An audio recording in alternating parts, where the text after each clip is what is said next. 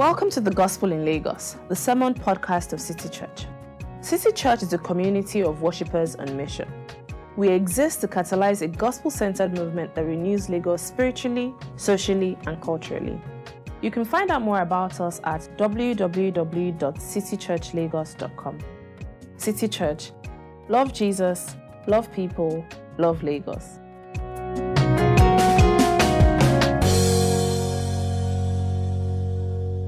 Good morning. Today's Bible reading will be taken from Psalm 42. At the end of the reading, I'll end with, "This is the word of the Lord," and you are to respond, "Thanks be to God." Psalm 42. As the deer pants for streams of water, so my soul pants for you, my God. My soul thirsts for God, for the living God. When can I go and meet with God? My tears have been my food day and night, while people say to me all day long, "Where is your God?" These things I remember as I pour out my soul, how I used to go to the house of God under the protection of the Mighty One, with shouts of joy and praise among the festive throng. Why, my soul, are you downcast? Why so disturbed within me? Put your hope in God, for I will yet praise him, my Savior and my God. My soul is downcast within me, therefore I'll remember you from the land of Jordan, the heights of Hermon, from Mount Mizar. Deep calls to deep in the roar of your waterfalls. All your waves and breakers have swept over me. By day the Lord directs his love, at night his song is with me, a prayer to the God of my life. I say to God, my rock, why have you forgotten me? Why must I go about mourning, oppressed by the enemy? My bones suffer mortal agony as my foes taunt me, saying to me all day long, "Where is your God?" Why, my soul, are you downcast? Why so disturbed within me? Put your hope in God, for I will yet praise him, my Savior and my God. This is the word of the Lord.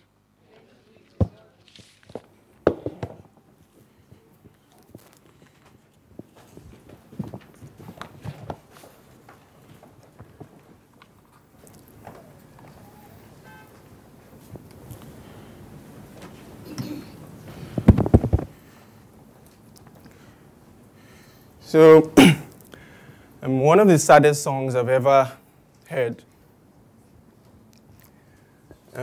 was written by a guy named Eric Clapton. He lost his manager, he lost two members of his crew and his friend in a helicopter accident in August 1990.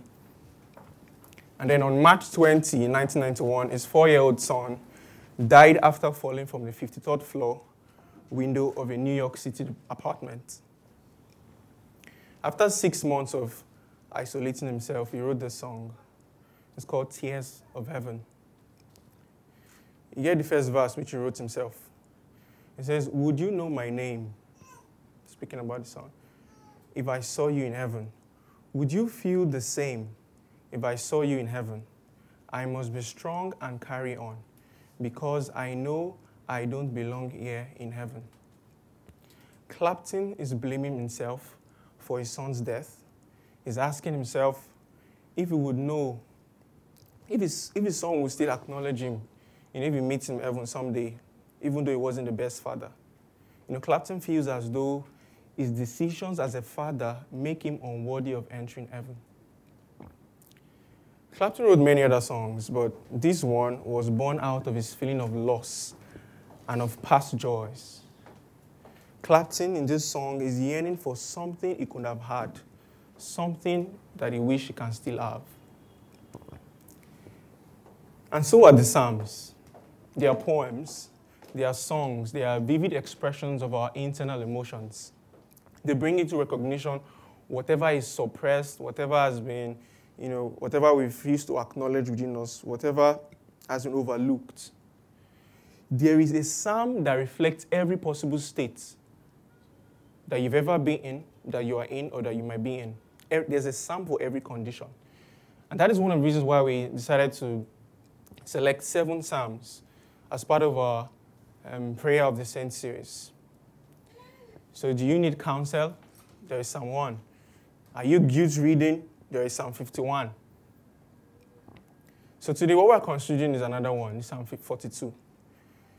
And this one is a wintry psalm. It's sad in tone, like Clapton's song. And it's not unusual because 50 to 70% of the psalms, they are wintry in tone, they are sad. Only a third actually have something that is really bright about them. And this is because the psalmists are real. They are real people. They are honest with God. They've studied the Word of God so much that when they pray it back to God, they look at their emotions, they look at what they are going through, they look at the Word of God that is in them, and they pray honestly to God. So they're not trying to airbrush anything. They are honest. They know that is either winter is here already or that winter is coming. They know that there are always dark periods in our lives, even though things might be good now. And that is the psalm we're going to look at today. And it's also written by an artist. You know, if you look in your Bible, Psalm 42, you see a maskil of the sons of Korah. They are artists. They are people selected by God to lead the people of God in praise and worship. So we'll look at it in three parts.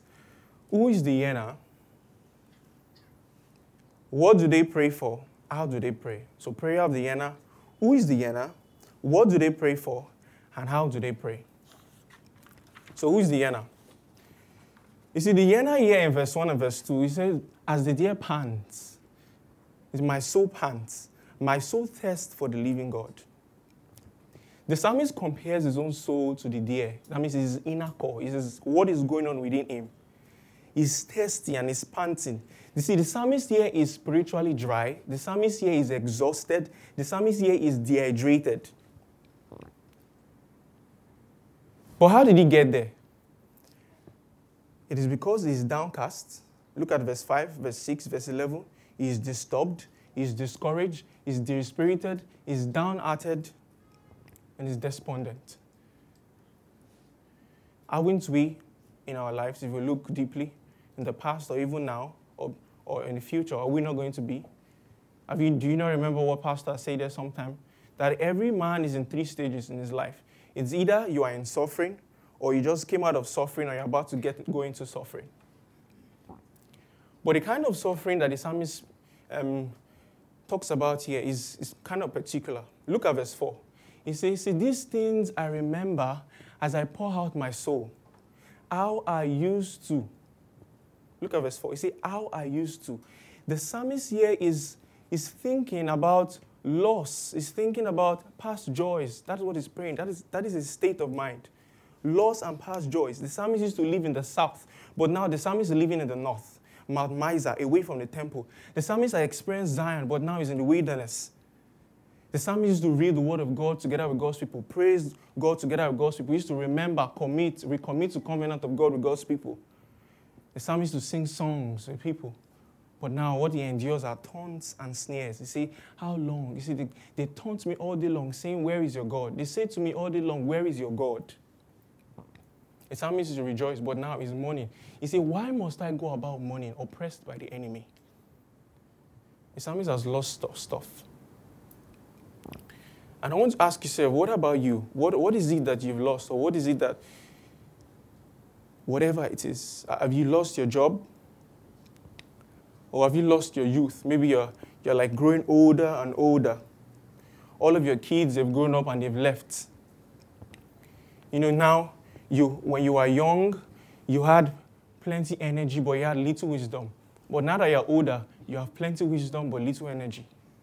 Or there are things you still want to do, but the urge has reduced to do them. Or maybe you're grown past adolescence, you're approaching midlife crisis, or you're in the middle of it, and you're asking yourself, who am I really? What am I going to do with my life? And that makes you downcast, that makes you dispirited, that makes you despondent. You think about this all day, all night. Or have you lost friends, or you lost wife, or you lost husbands, or you lost children? The psalmist has lost stuff.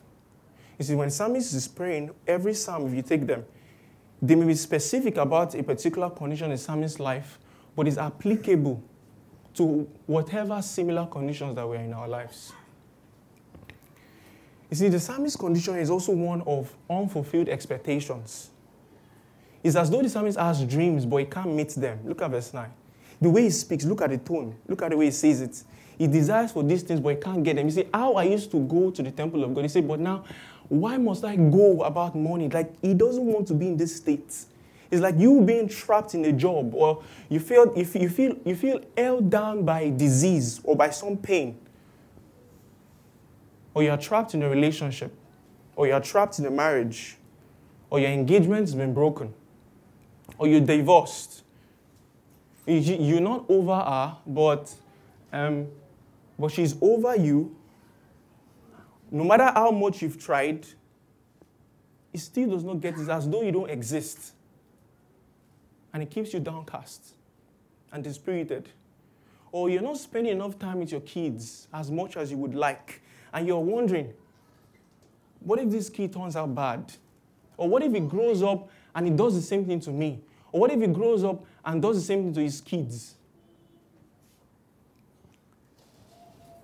You see, this is not how you dreamt it. This is not how you thought of it. When you look back 10 years ago, 15 to 20 years ago, this is not how you imagined your life was going to be. You see, the psalmist never experienced it, just like you.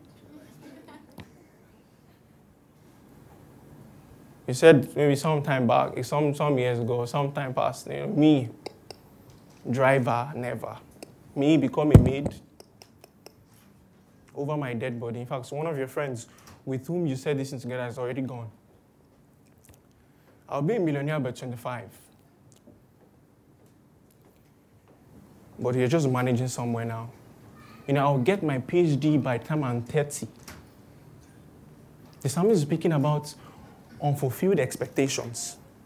Or you're a young couple struggling. We will not start, I'm going to have everything. But you see, with all of your dreams, you're still a young couple struggling, trying to just make things work. This is not how you dreamt of it. And it keeps you bothered. It keeps you downcast. It keeps you dispirited.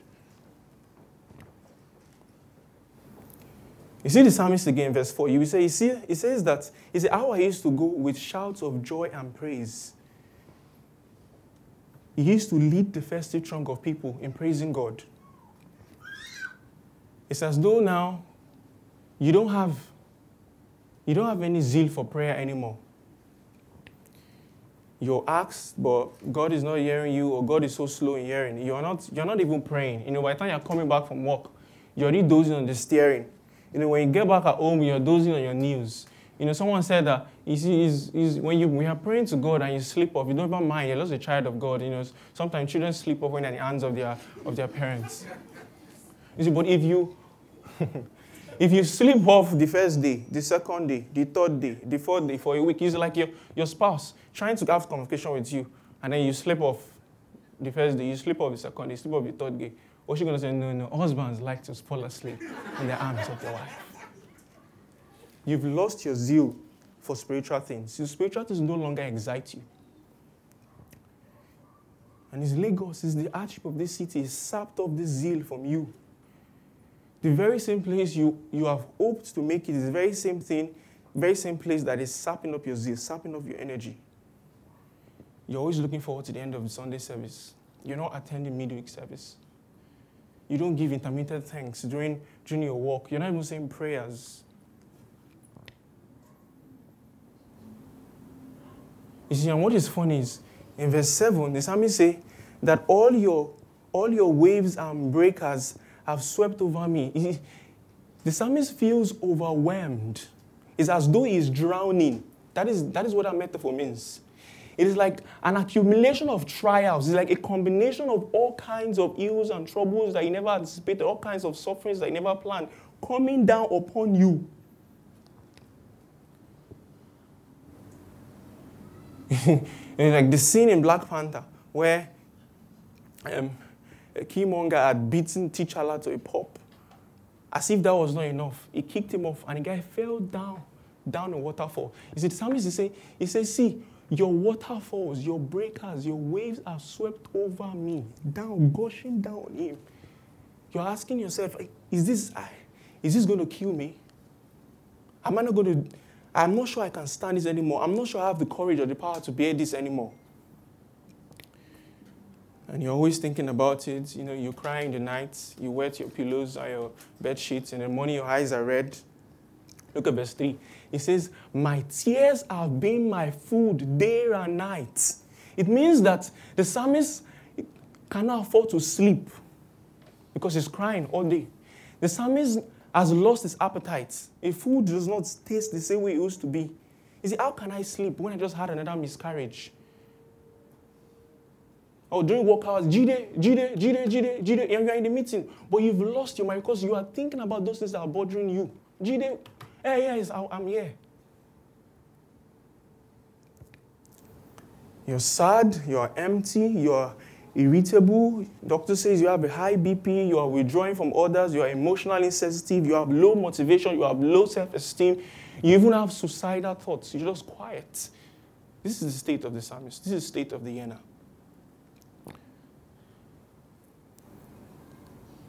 You are not walking in power. You're not walking in miracles.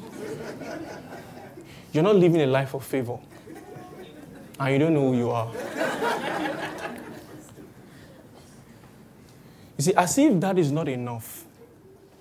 In verse 3 and verse 10, he has people coming to meet him saying, where is your God? Where is your God? Verse 3 and verse 10. You see, this can be made worse if, for instance, you are the only Christian in your family, or you are the only Christian at your workplace. And they're meeting you and say, guy, you no longer talk about God. You don't even share those your spiritual experiences with us anymore. You're not praying for healing, eh? You are talking like this. What happened? You are now more doubtful about life. You didn't go to church last week, eh? Again, it's like after like the Chichala is going down in the waterfall, and imagine all the people coming to look and saying, Chichala, so you can't swim? Where is your God? And even Christians can be like, it is because you have sinned. It's your sin that is disturbing you. It is the accumulation of your iniquities that have matched up and are disturbing you. But look at verse 2. It says, when can I go and meet with God? You see, a thief does not want to meet a judge. There is no guilt trip here. The cause of the psalmist state is not because of his sins. Or they tell you, pull yourself up. Are the captain of your soul. But you're wondering in your mind, you're thinking, where is the boat? I just told you that I'm drowning. Can't you see? Captain of what? Or you hear, Christians should never ever feel that way, despondent or downcast. They should not. You should always be, faithful, always feeling good and sure and stand firm. You should just draw near unto. You don't have faith. Just draw near unto God. God will draw near unto you. It's like you're sitting in a public bus, and you happen to be one of the first that enter, and then you're at the last side. And people are entering the bus, and the bus is almost full, and someone enters and say, madam, dress for that side, and you dress.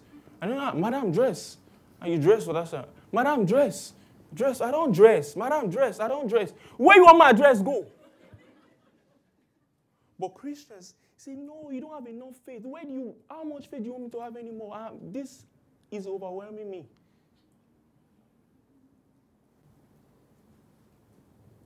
You see, I felt this way in the past 2 months when I lost my cousin of 30 to kidney disease.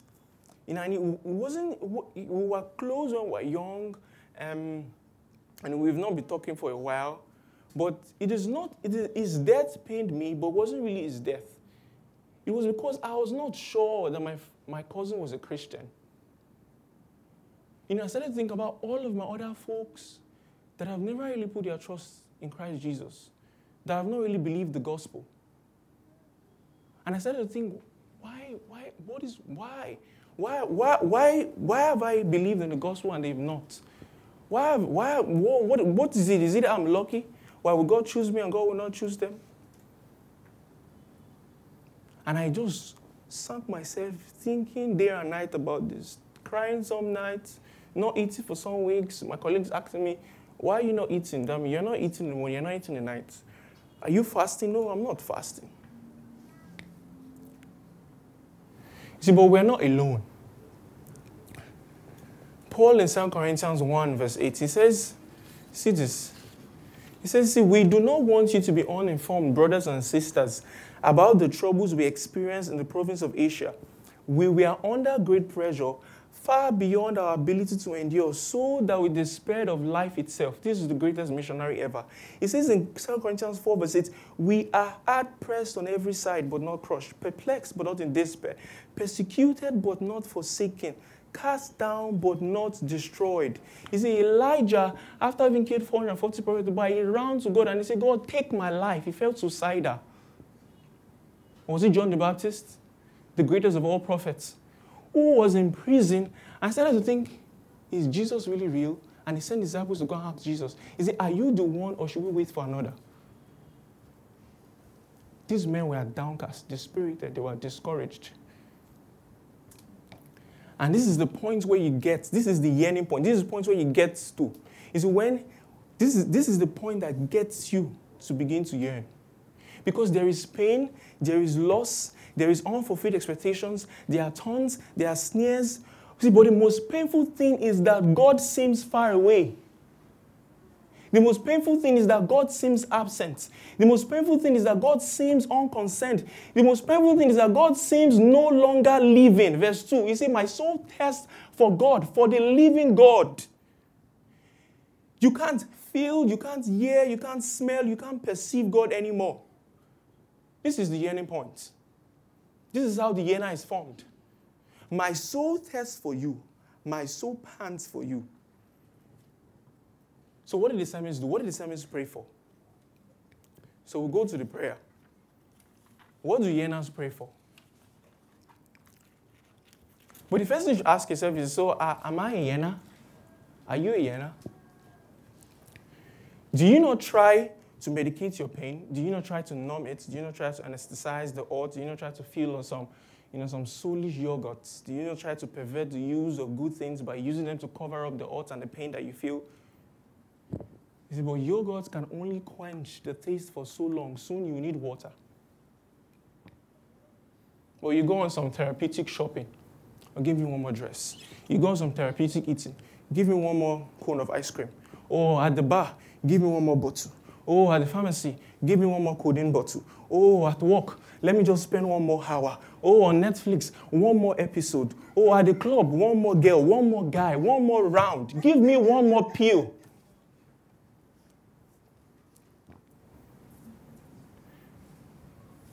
You see, I know that it's been hard, but please don't succumb to these pleasures. I know that it's been hard. Don't join your oppressors. I know it's been hard. Please don't compromise your faith. Why would you reject the fountain of life and dig up for yourself broken cisterns that cannot satisfy? Because if you've tasted God, nothing else will satisfy. And if you've not tasted God, nothing else will satisfy. The psalmist does not yearn for a return to his homeland. The psalmist does not yearn for deliverance. The psalmist does not yearn for public prayer again. The psalmist does not yearn for a means of grace. What does the psalmist pray for? The psalmist prays for God. He yearns for God. He yearns for the living God. He yearns not for the restoration of means of grace. He yearns for the God of grace. He yearns for God of the means. He thirsts. Three things the psalmist calls God. He says, God is my God. Look at the end of verse 6. My God. So to the psalmist, God is a necessity. It's not a luxury. So the psalmist, he begins to see that God is not an accessory. God is not a top-up. For we can go days without food, but water, no. He said, I thirst. It is more fundamental than even food. He didn't say I hunger. He said, I thirst. God is so fundamental. He said, like winter, hard times will come and go. He said, but God's love is steadfast. In verse 8, he said, for the Lord commands his loving kindness day. God is stable like a rock. It is because the psalmist knows that the loss of the present sense of God's love is not the loss of the love itself. You see, you should know that in that times, friends may be present, but sometimes they seem absent. You see, but God may seem absent, but He is ever present. That is what the psalmist realizes. I may not be where I want to be, but if I'm with God, I'm okay. When will I go and meet with God? I may not have the job that I want to have, but if I have God, I'm satisfied. I may not have a spouse, but give me God and I'll be satisfied. See, many of the things you long for that bother you, that pain you, you will never get them. Many of them. Most of them you might not get. Some of the things that you have lost, some of the expectations have not been met. You see, even if you do get them, you may not feel like it anymore. But seeking the living God can never be an inordinate. It can never be over-ambitious. It can never be an inordinate ambition. And this is what the psalmist yearns for. You see, the psalmist yearns for God. He said, God is my God. He said, God is my rock. He is sovereign. I want to ask you, do you want a God whose plans includes distress, or do you want a God whose plans are challenged or surprised by his distress? Yearners pray for God because they know that unshakable convictions do not remove unavoidable pressures. Yearners pray to God because they know that a life in Christ includes crisis.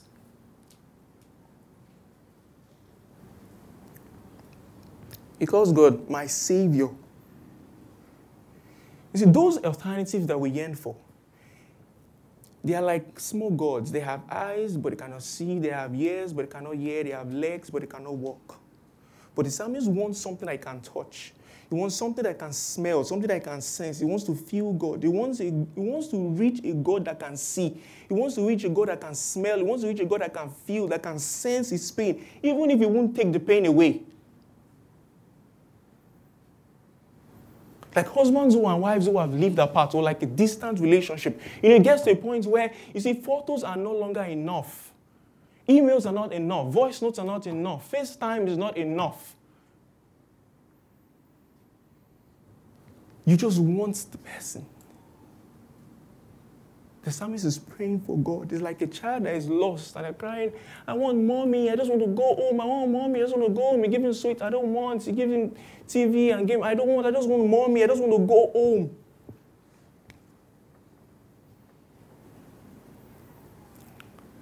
See, ask for God because God knows exactly how you feel. This is the third thing the psalmist says. God knows exactly how you feel because God in Christ felt your pain on the cross.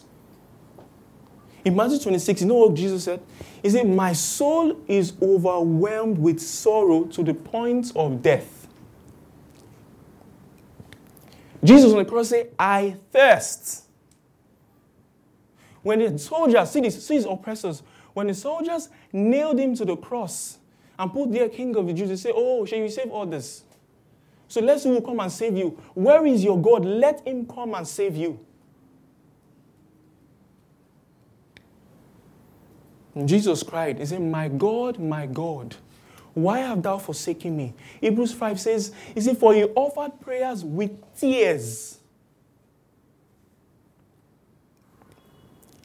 Jesus didn't lose a sense of God's presence. Jesus lost God's presence.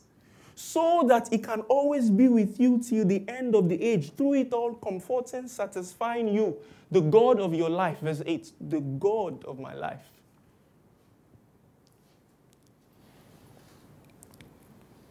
You see, this is what Paul says. Paul says, these things have happened to us so that we may rely on God, not on ourselves, who raises the dead.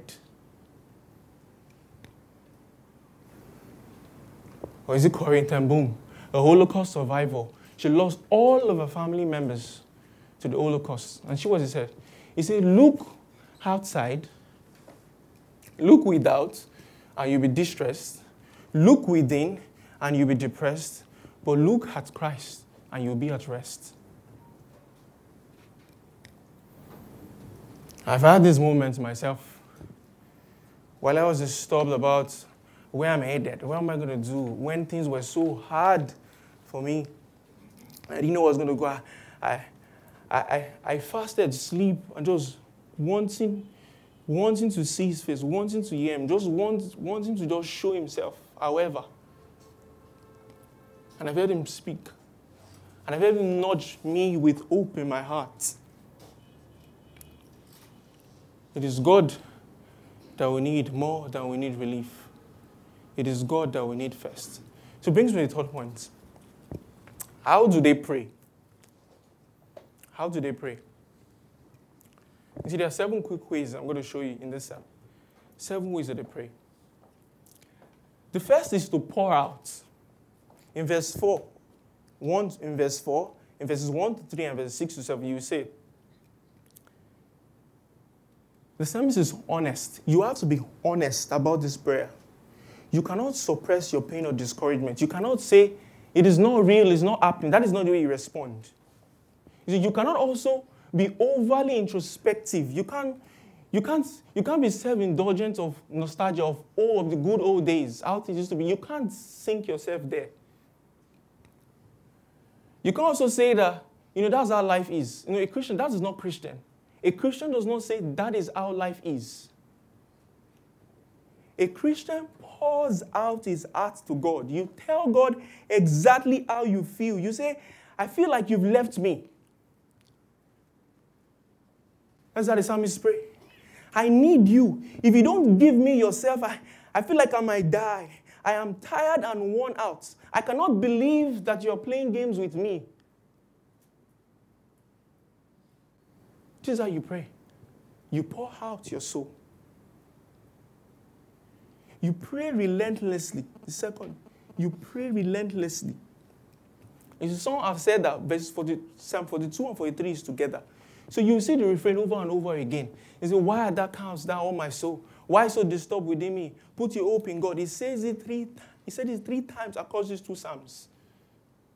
He says, I will yet praise him even when it hurts. I will yet praise him even when it makes no sense. I will yet praise him. You see, the first thing we want to do when we are so downcast, when we are disturbed within us, is to neglect the means of grace, is to neglect prayer, is to neglect Bible reading, is to neglect study, neglect people of God, to neglect church. No. You will not see your God that way. You pray relentlessly. The third way you do this is to ask God to show you your hopes. And say, in verse 6, he said, put your hope in God. So you want to ask God. He said, what am I putting my hopes in? Show me, Father. What am I putting my hopes in? Is it my work? Is it my child? Is it my husband? Is it my marriage? Is it my account balance? Is it my beauty? Is it my academic achievement? Is it my ministry? Show me what I put my hopes in, oh God. Replace it with you. You show him how much you want it. Does it require you going off food? Fasting off food? Does it require you fasting off episodes of binge watching? Does it require you fasting off sleep? Does it require you taking off time walk?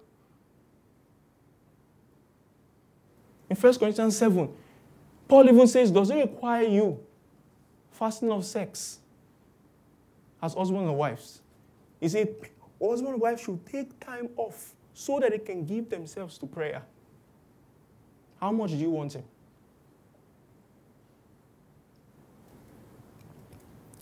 The fourth way is to call to mind past works of God. Remember the good things and pray to God, praising him. How good God has been to you in time past. The great things you've done. God, you've been there for me. You did this for me that time. You did it for me that year. You did it for me when I was so down and I thought there was no way out. I know you did it for me. Then he said, in verse 8, he said, my soul is downcast with me. Therefore, I will remember. In verse 4, he said, these things I poured my soul, I remember. You pray to God this way, yearning for him. Remember all the times you have felt him. Remember all the times you've sensed him in the past. And recall them to mind. The fifth way, You see, prayer also includes you talking to yourself. I know there are a lot of issues with you, with us confessing and speaking things to being as though they're not. No. You see, but this kind of talking to yourself is talking to yourself before God. It is saying the truth of God's word to yourself. It is pulling yourself up. Why are you downcast, oh my soul? Don't you remember the things that God have done in the past? Don't you know how God has delivered us, delivered me from such and such? Why are you downcast, oh my soul? Why so disturbed within me? Put your hope in God.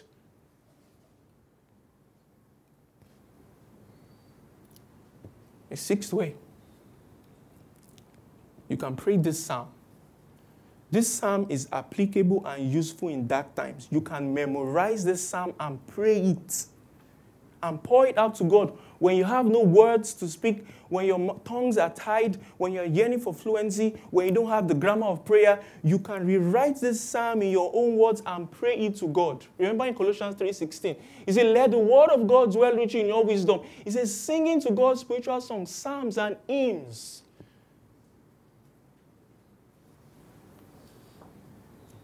Seventh, singing can be prayer. Especially when you can't utter words. The psalmist says, I will yet praise him. Because it will make sense. We should not reserve songs of laments, songs of hope for funerals.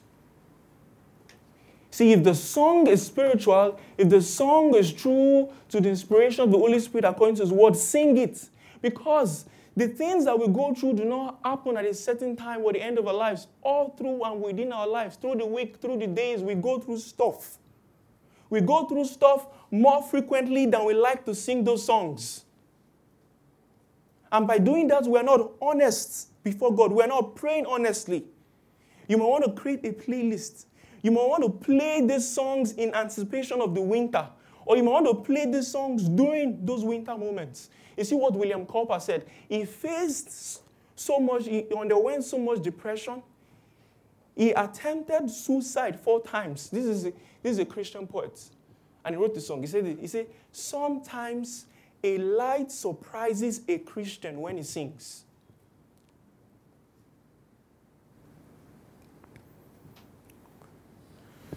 And with this, one of the most touching songs by a Yearner that I've ever heard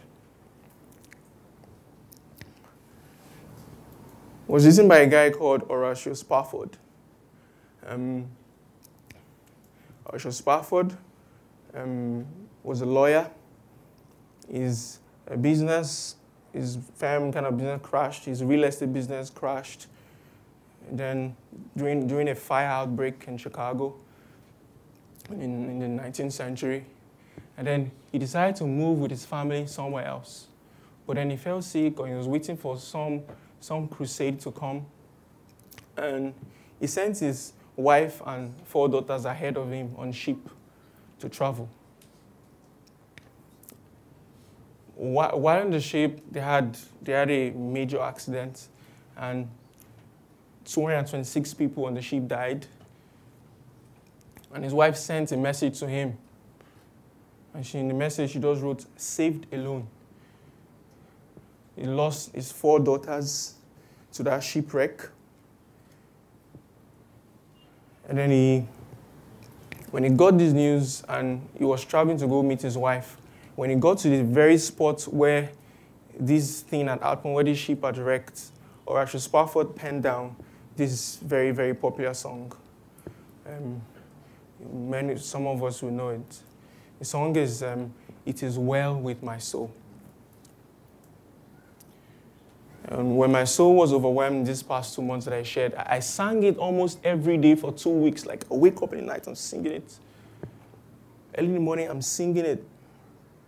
And I found some relief, I found some light. Until one midnight when I was singing, and I burst out, like partly in tears, partly in frustration. I said, it is not well with my soul. It is not well. And that's the nature of things here. You see, I assure you that none of these ways that I've shown you to pray will prevent winter from coming. None of these ways that I've shown you to pray will prevent you from being downcast. As long as we're at home here in our body and on this earth, and we're away from the Lord, we will always feel downcast. We will always feel dispirited. We will feel downhearted. We will feel despondent. Therefore, we have to look forward to the day when there will be no more tests. Therefore, we have to look forward to the day when there will be no more sorrow, when there will be no more mourning. And this is the strong reason that we have. There may be countless reasons to be discouraged. But this is the far greater reason that we have to be encouraged.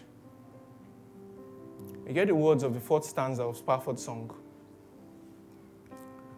But Lord, 'tis for thee, for thy coming we wait.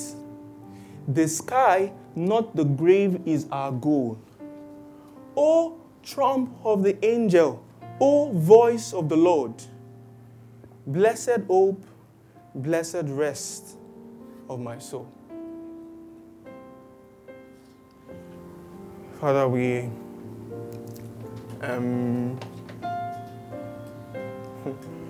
want to, we need you every hour. We need you more than we need bread. We need you more than we need water. The very reason why there is bread is so that when Jesus came and he said, I am the bread of life, we might know that is the true reason for bread. Help us to long for you more than we long for food, more than we long for the things of this world. Help us to yearn for you, that we might be truly satisfied, come winter or come summer. In Jesus' name I pray. Thank you for listening to the Gospel in Lagos. We pray you've been blessed by this message. To learn more about City Church, visit www.citychurchlagos.com. City Church. Love Jesus, love people, love Lagos.